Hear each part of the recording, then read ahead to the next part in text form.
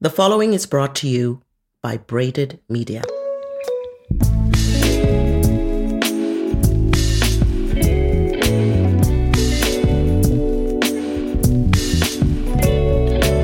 Hello and welcome to a new episode of Narratives of Purpose. My name is Claire Murigande. I am a scientist by training, a TEDx speaker, and your host on this show. This podcast is dedicated to amplifying social impact by bringing you inspiring individual stories of ordinary people who are making extraordinary impact within their communities and around the world.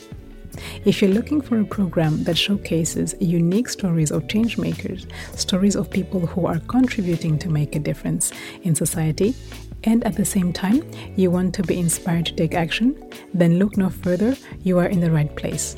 So get comfortable and listen in to my conversations.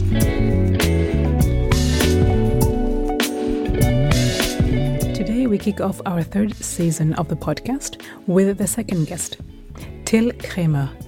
Till is the director and general manager of Intercultural Education, in short, ICE, a Hong Kong-based award-winning social enterprise which is committed to provide a safe platform for cross-cultural dialogue and global learning.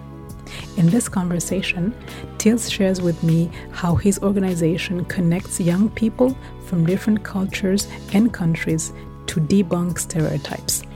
Please take a moment to rate and to review our show wherever you listen to your podcasts. And for now, listen to Till's journey and his love of the world.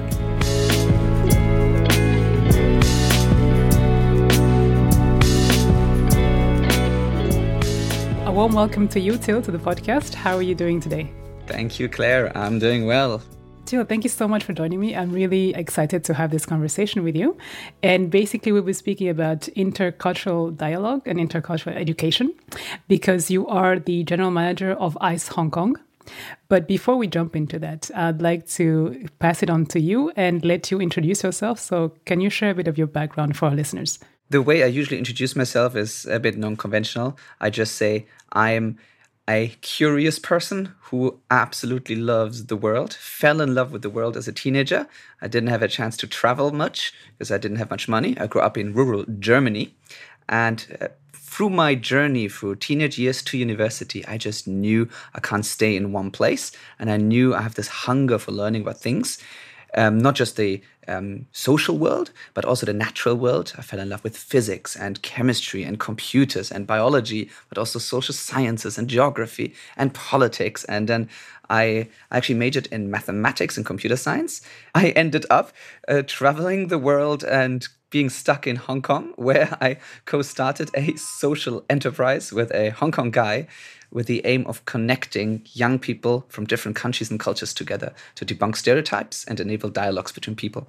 Because the mantra that we found through our travels, but also through talking from people all around the world, is that our brains are just not built for this globalized world. We have built a planet, we have connected it, we have culturally and politically built this planet that just is totally out of sync with how we grew up and how our education system also teaches us how to think about things. We, in our professional lives, we have to work with people, or at least we have to be involved in politics that deal with other countries, cultures, religions, and races. And this richness of this human experience can be beautiful, but instead, most of us are shielded from it until maybe it's too late. And we just realized, hey, we want to make this interaction happen in a positive way. We want young people to be as excited as we are about the world. And then essentially we're devoting our lives to that. So I stands for Intercultural Education. What is it exactly that you do? And what do you offer? I've seen on your website you have different programs, but just give me a sense of, how did you start it and what did you want to aim exactly with your programs? In a very abstract way, I would say we facilitate cross-cultural conversations anywhere, mostly in Hong Kong, of course, but we are trying to do more things with more different places and countries. It could be on a very young level, primary schools or secondary schools, where maybe people never have a chance to actually interact with others, but they grow up learning about the world in English lessons, in geography lessons, but that's it. However, in many cities, including Hong Kong, where we're based, it boasts that it's Asia's world city. So actually you can find every nationality there. There could be ethnic minorities living here. There could be refugees temporarily being there, appealing against some kind of legal procedures or deportation. There could be guest workers from other countries.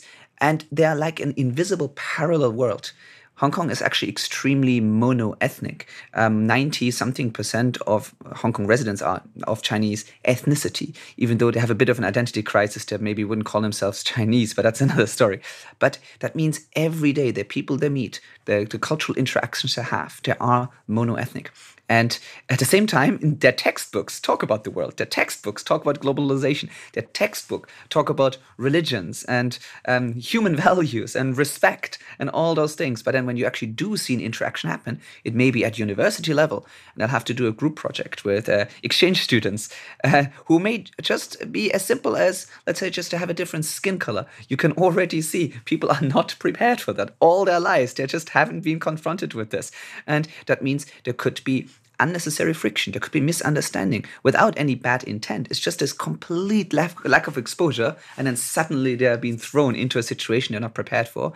So essentially what we are doing is we're facilitating this kind of safe space interaction at a younger age. So there could be going into a classroom and taking an entire week where we turn a local school that's never seen a foreigner into an international school for just 1 week with 25 nationalities on campus, teachers, students, principals, all of them walk around and see all these strangers. The best is to look at the face of the security guards who are always scared of who's the next strange person we're bringing in there.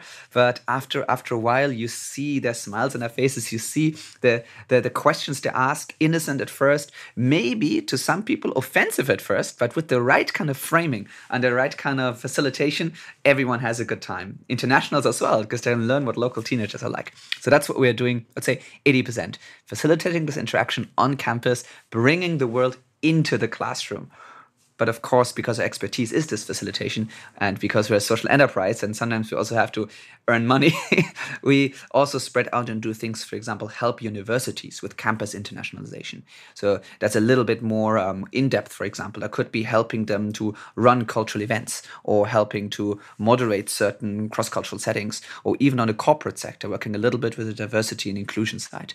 But that is not our specialization because we believe there are a lot of other people who do that. And there are a lot of very thoughtful individuals working with the corporate sector. But in education, that is still so traditional.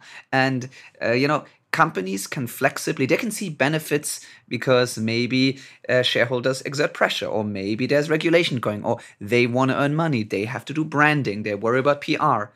But schools, they don't have those problems. They do what they have been doing for decades. So this is what we want to change.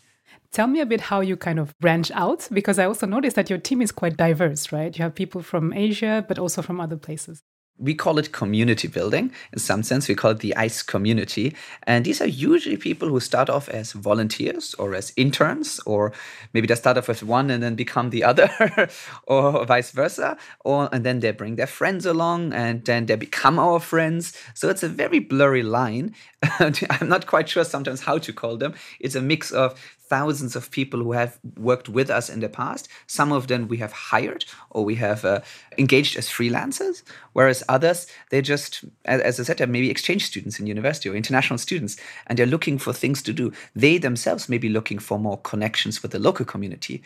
In the university, they may mostly hang out with other exchange students and still feel like, hey, they go all the way to Hong Kong for exchange, and then they don't really know, maybe their local friends don't invite them to all the social events they would have been invited to, maybe because of a language or a cultural barrier. Maybe actually both sides would love to do things together, but they're both a bit too shy and don't quite know how to make it happen. So very often we attract these kind of people in these communities, and then it goes through friends and friends of friends, and then we do social events. So it's very, very common to just have a school project and then someone says, hey, can I bring my friend along? Yeah, sure, come along. And then, of course, we have to make sure that certain legal issues are being addressed. And sometimes, for example, for students, they're not allowed to work. And even for volunteering, there's some restrictions.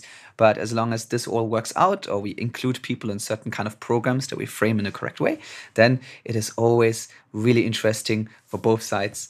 even recently, like last week, I remember we had one guy from Kenya who also studies in Switzerland. So he's a Kenyan who studies in Switzerland and went on exchange for Hong Kong. He's going back to Switzerland in summer or early autumn. And then it's the first time he volunteered. I met him at another university event where we were talking about religions and minorities in Hong Kong. We went into a Sikh temple and into a mosque to show how different religions are being practiced in Hong Kong. And he struck me as this already very globally aware person. Growing up in Kenya, then going to Switzerland to study in university, and we had a great time. I invited him to a project. And while we were there was another friend who joined this project again, and she brought her friend along who was from Burundi. There was only the third Burundian I have met.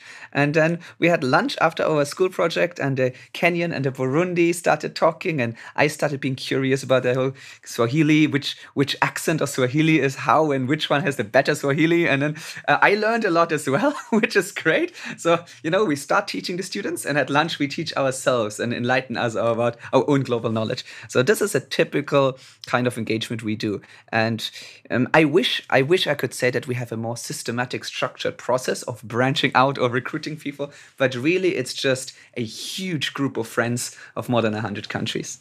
I was wondering, what were the challenges to build that structure? Because you said it's a social enterprise, so you need a certain structure as well. I mean, it sounds great to have these people join you, but in the end, it needs to be structured somehow.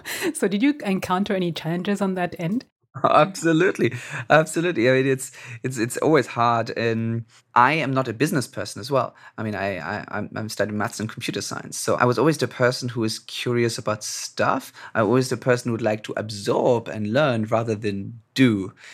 So when I was young, I never thought I would be an entrepreneur, let alone a social entrepreneur.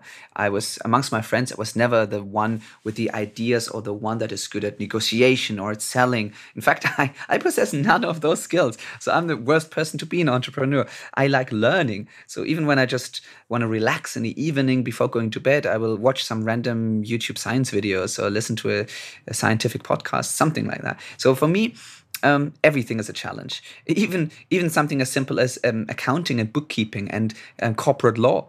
Like all of these I had to teach myself. Fortunately, of course, I have a team, but even most of my team is not exactly doesn't have a business background. One of my full-timers studied neuroscience. So that's our local, our Hong Kong on the team. A Singaporean, he studied economics. So it's not exactly practical in terms of running a business. So the business reality, building anything is difficult for us. But I think what we do instead is we're mostly driven by by projects. So rather than having something that we do on a continuous basis, it's like we have really good relationships with a lot of schools. I think almost 100 secondary schools in Hong Kong. That is quite a lot.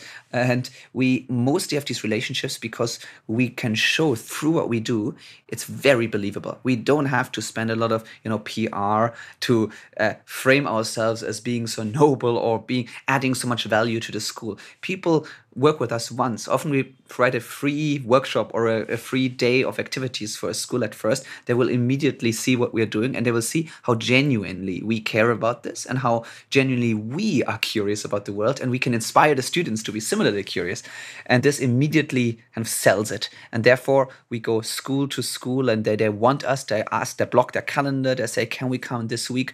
And then we just tackle each one as its own thing. So it's like, okay, we have this week in this school, this week in that school, this week in this university, this week we have 3 simultaneous projects, and then every time we mobilize resources. So we have our pool of volunteers and of interns and of freelancers and of service providers. And then we just hired a new full-time staff as well, because the management overhead is too much. We can't even manage so many, just to coordinate projects, basically. And we almost don't spend our own time building the community, because whenever we actually run such a project, we build communities doing that. As I just mentioned, right, having the lunch after going to school, we're making friends that way. And then they bring their friends along. This year, we actually do want to pay a bit more effort into a separate community building and doing more social events for them, and also empowering them to drive their own events. But in the end, I would say 90% of our community building is done through actual running those projects, which I find there is a certain beauty to it, a certain even, I know, business beauty, because as a social enterprise, at least the way I believe in it and I understand it, is that it's only really a social enterprise when you cannot separate the social impact from the actual business operation, right? If you sell a product or a service, and then with some of the revenue you can or cannot do something good, right? That's, for me, is similar to CSR, or maybe even just PR, right? Donating money for every 10 packs sold, we're gonna donate one. This is something you can easily switch on and off.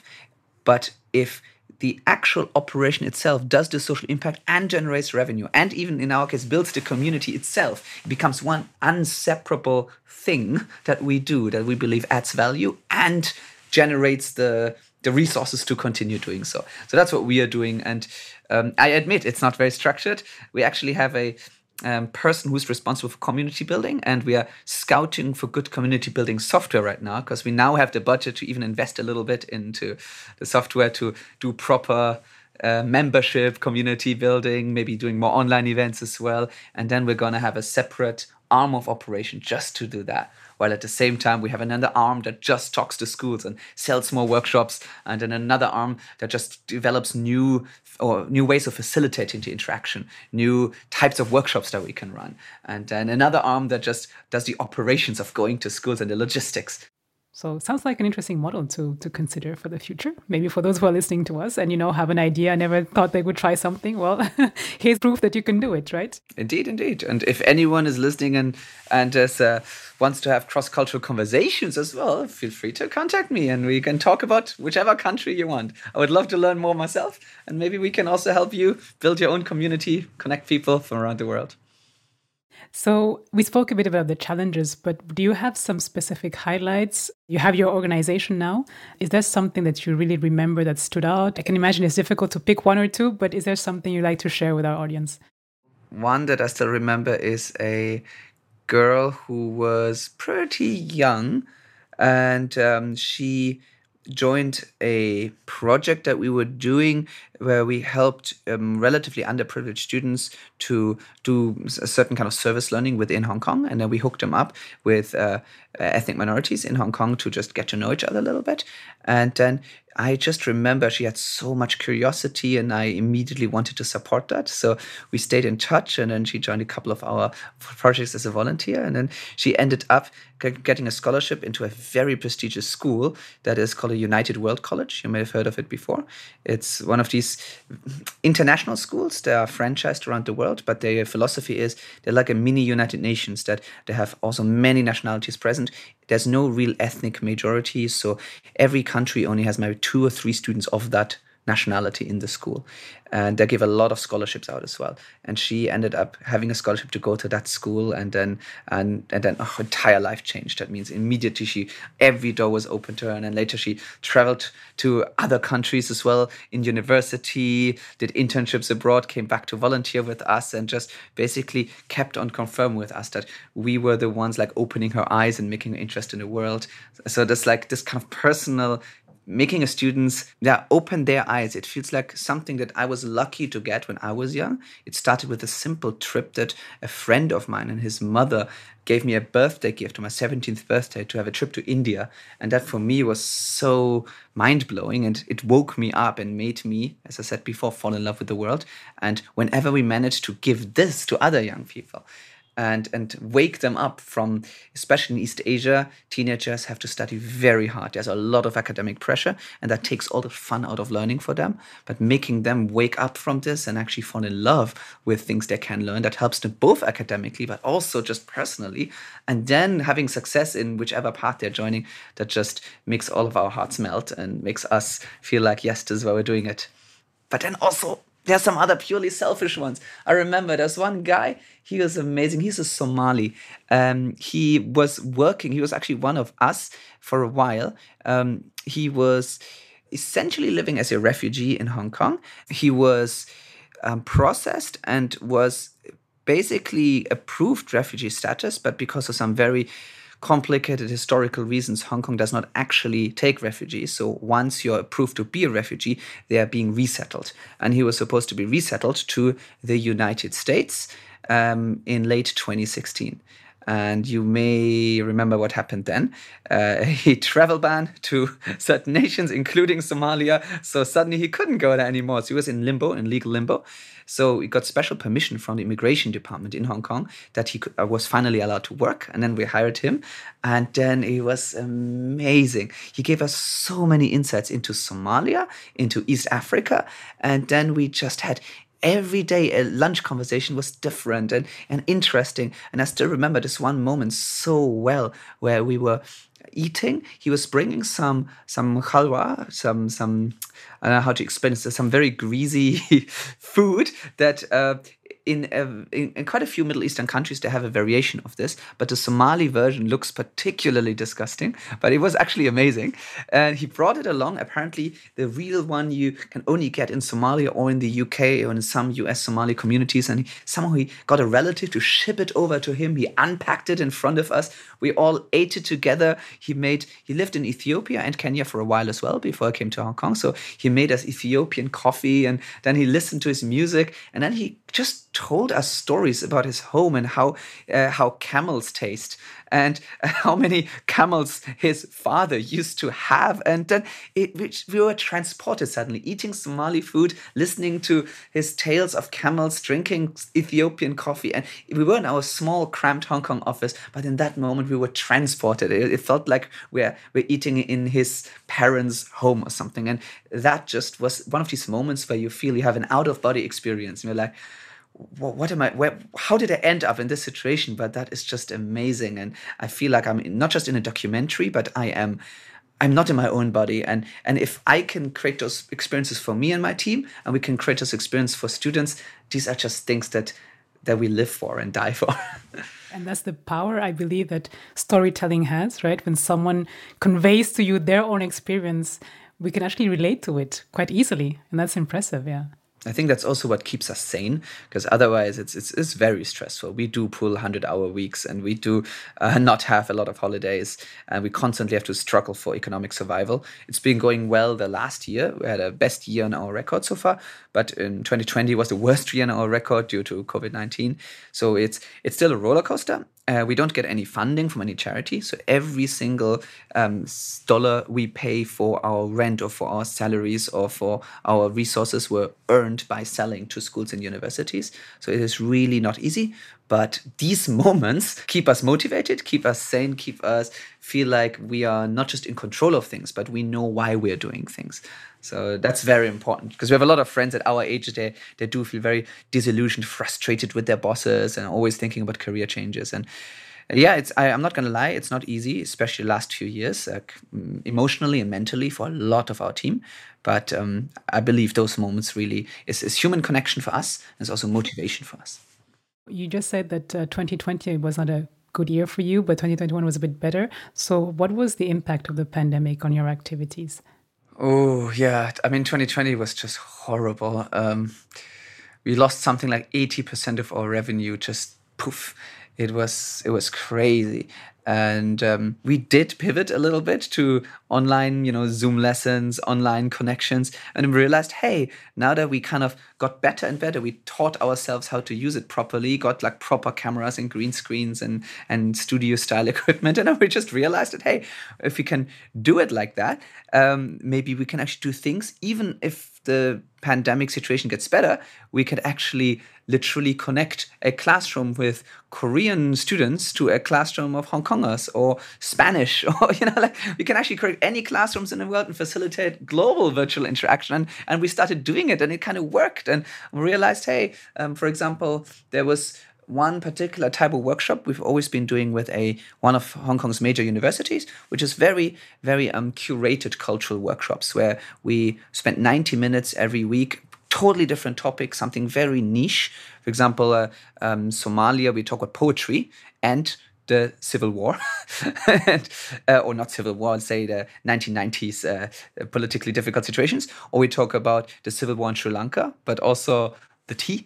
So we are trying to really do some really edgy, maybe a little bit I wouldn't say controversial, but definitely not very innocent topics. And we're trying to find ways of talking about certain things and also find ways of teaching about certain things. So we've always put a lot of creativity into those workshops, but they were always face-to-face, always physical. And we bring food and drinks and people into the classroom and get university students, maybe even get some anthropologists along, because that university is famous for their anthropology department. And then we really do some more interesting stuff. And yeah, it worked quite well. And then when the pandemic hit, it's like, we can't really do that online. That's impossible to reproduce, right? We can't do the immersion and the food and the everything. But then we realized, yeah, we can't. But maybe we can bring in people from very interesting countries that can zoom in that we could never have otherwise gotten. And there was one session it was already penciled in on climate change and sea level rise and how it affects different people in different countries. We already planned to have a few guests there in Hong Kong,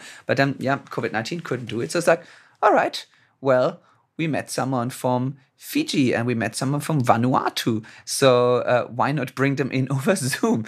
And that's what we did. And then suddenly we had essentially a Pacific Islands climate refugee online convention that we just hooked up. And we talked to people who would just never be able to leave the island. And Hong Kongers could never, ever talk to someone, especially Vanuatu, the smaller countries.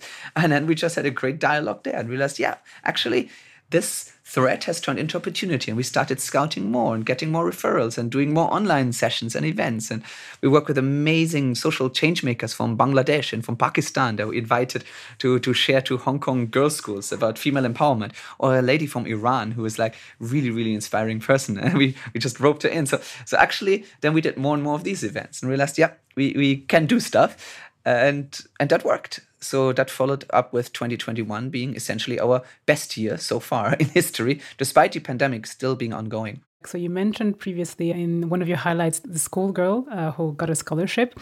What do the educators say, because you're obviously working with schools now, what is their feedback?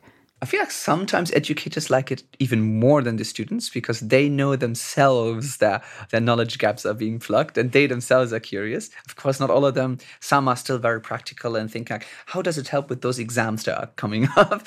But I would say overwhelmingly positive. Almost all of these educators they work with, they really love it as well. They are really happy that, because they see their students, they see the face of their students light up as well. And they realize, wow, we couldn't do that.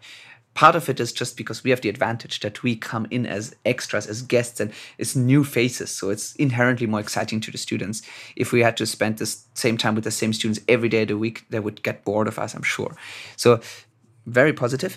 But there is still something that is also part of the reason we exist. Sometimes we do see educators, adults, teachers who should be our role models having certain attitudes that we believe are very problematic.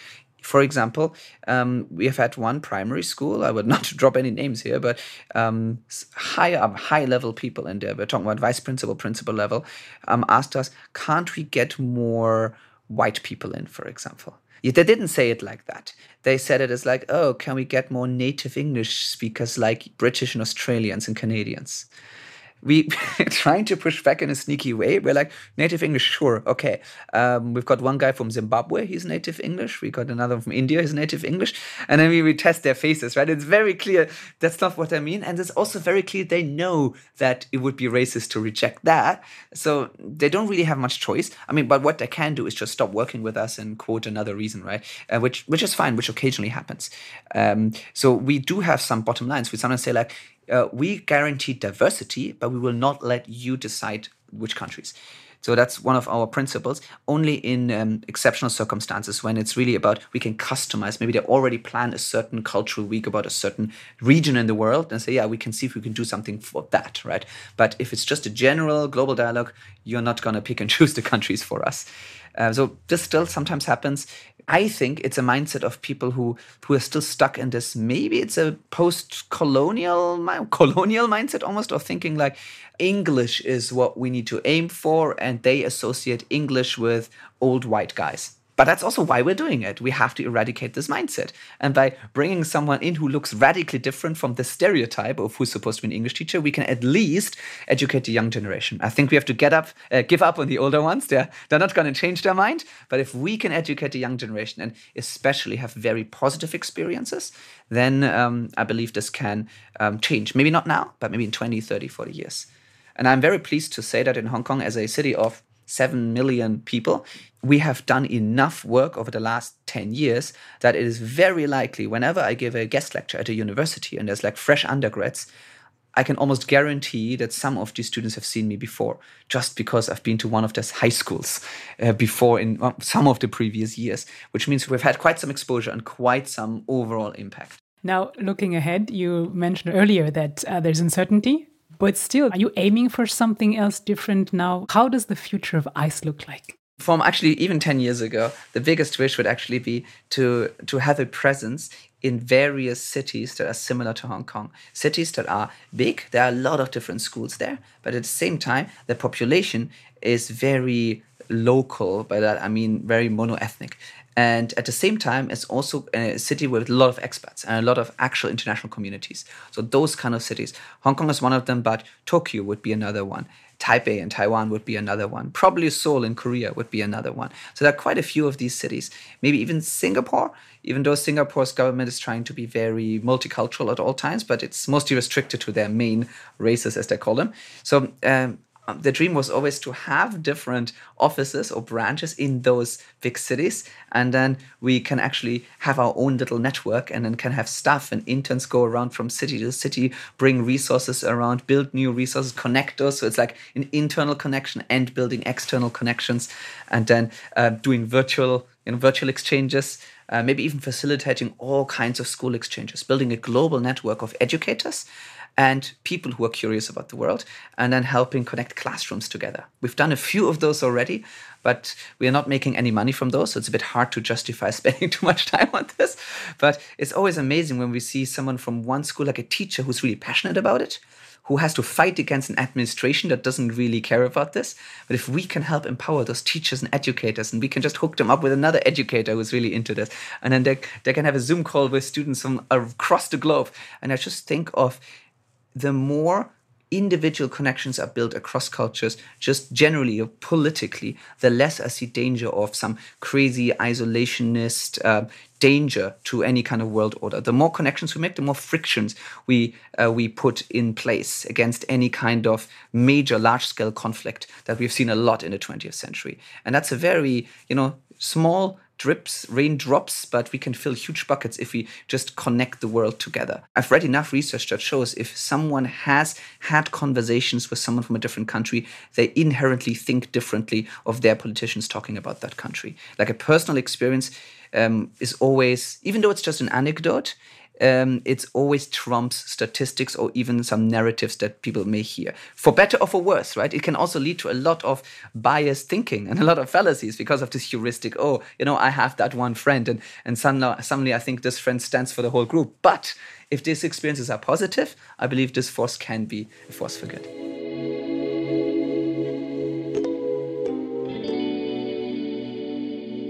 There's something I like to do towards the end of my conversations with my guest is I like to ask 3 short questions to kind of get a bit of a sneak peek into what books that you read or what music you listen to. The first one is, what music or what song are you listening to on repeat these days? Or what book are you reading right now if you're not very much of a song person or music person? Can I go for podcast instead? Let's do that, Kjell. Let's do podcast. One of my favorite podcasts in general, or just people that also relates to YouTube channel. It's very childish and it's actually very popular with teenagers, but it's, maybe you heard of John and Hank Green, the Vlog Brothers. Oh, I highly recommend them at any age, from age, 12 to 82, I think they're suitable. So they are 2 brothers, they're Americans. I love their podcast. It's called Dear Hank and John, and it's just amazing. It's just a conversation podcast answering questions, but they both have such wisdom, and it's funny, it's interesting. They built a huge community of caring people.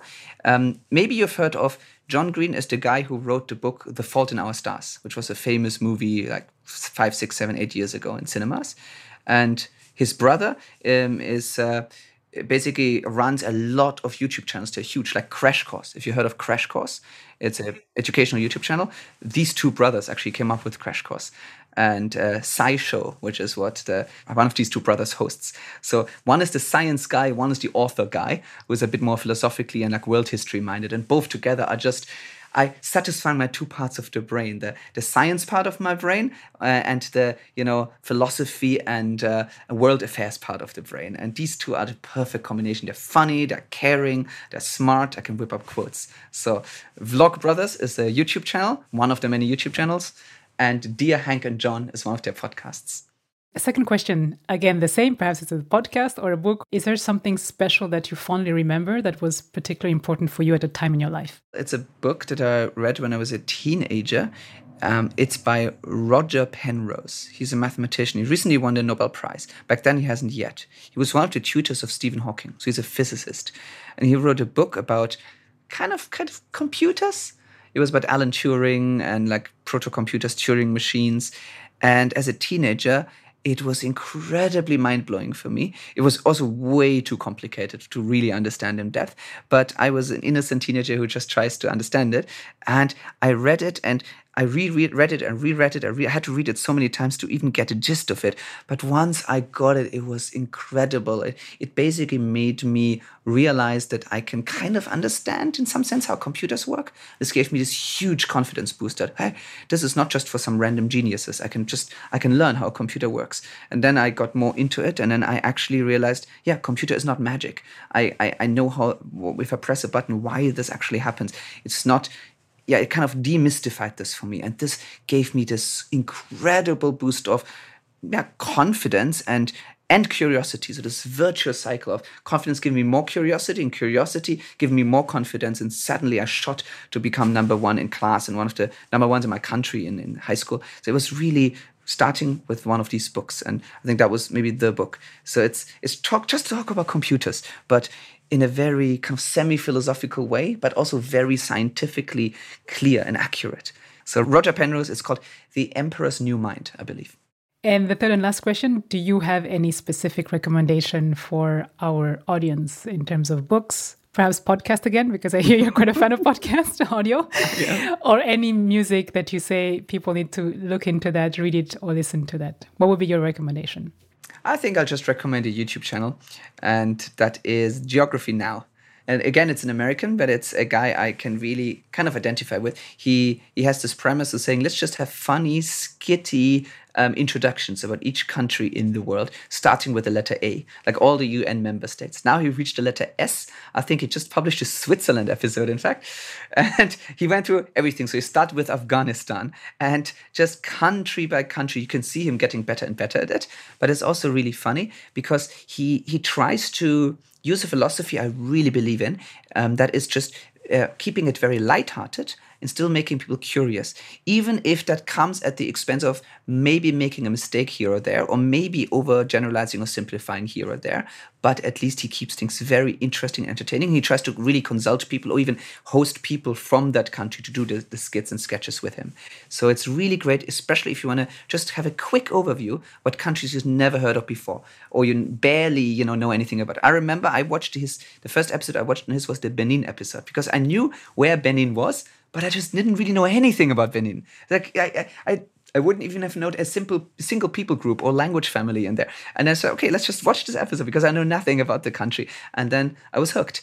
He tries a bit too hard to be funny sometimes, and sometimes the jokes are a little bit tasteless, but you will get used to it. So Geography Now is quite entertaining, but also he personifies countries, which I really love. He has something called Friend Zone, like one segment in his show at the end, which is about like kind of international relations, foreign politics of that country, whenever he does a spotlight on each country. And then he kind of compares countries with people. Imagine like, oh, if this is the gathering, then, then this country would be the emo kid who's standing in the corner. And, or this friend would be the grumpy uncle, or, this would be the jealous girlfriend. So like the way countries interact, he uses this like human metaphors. And that just makes things a bit funny. And it really helps you remember things about countries that otherwise you would forget if you just read, I don't know, the CIA fact book or some UN reports. So Geography Now, highly recommended. You can learn about any country in the world up to the letter S. Thank you so much, Till. It has been really great speaking with you. I learned a lot. And I'm really looking forward to staying in touch with you and to see how Eyes Hong Kong grows and which new avenues you will take. So if there's any other final words you'd like to share with our audience, the stage is yours. Stay curious until you die. for the rest of your life. I love it. Stay curious. Thank you so much. It's been a pleasure talking to you, Till. Take care. Thank you, Claire. Goodbye. Connecting young people to understand the world and nurture global citizens. This is a very simple yet powerful mission. Check out the various programs ICE has to offer by visiting their website at icehongkong.com. You might find some of these programs appealing and become an ICE World Agent yourself. Thank you so much for tuning in today. I appreciate you taking the time. That was episode 28, a conversation with Till Kremer. Make sure you leave us a review everywhere you listen to the podcasts. And if you like what you're hearing, remember to share our show within your network. And also connect with us through our social handles or our website at narratives-of-purpose.podcastpage.io. Until the next episode, take care of yourselves, stay well, and stay inspired.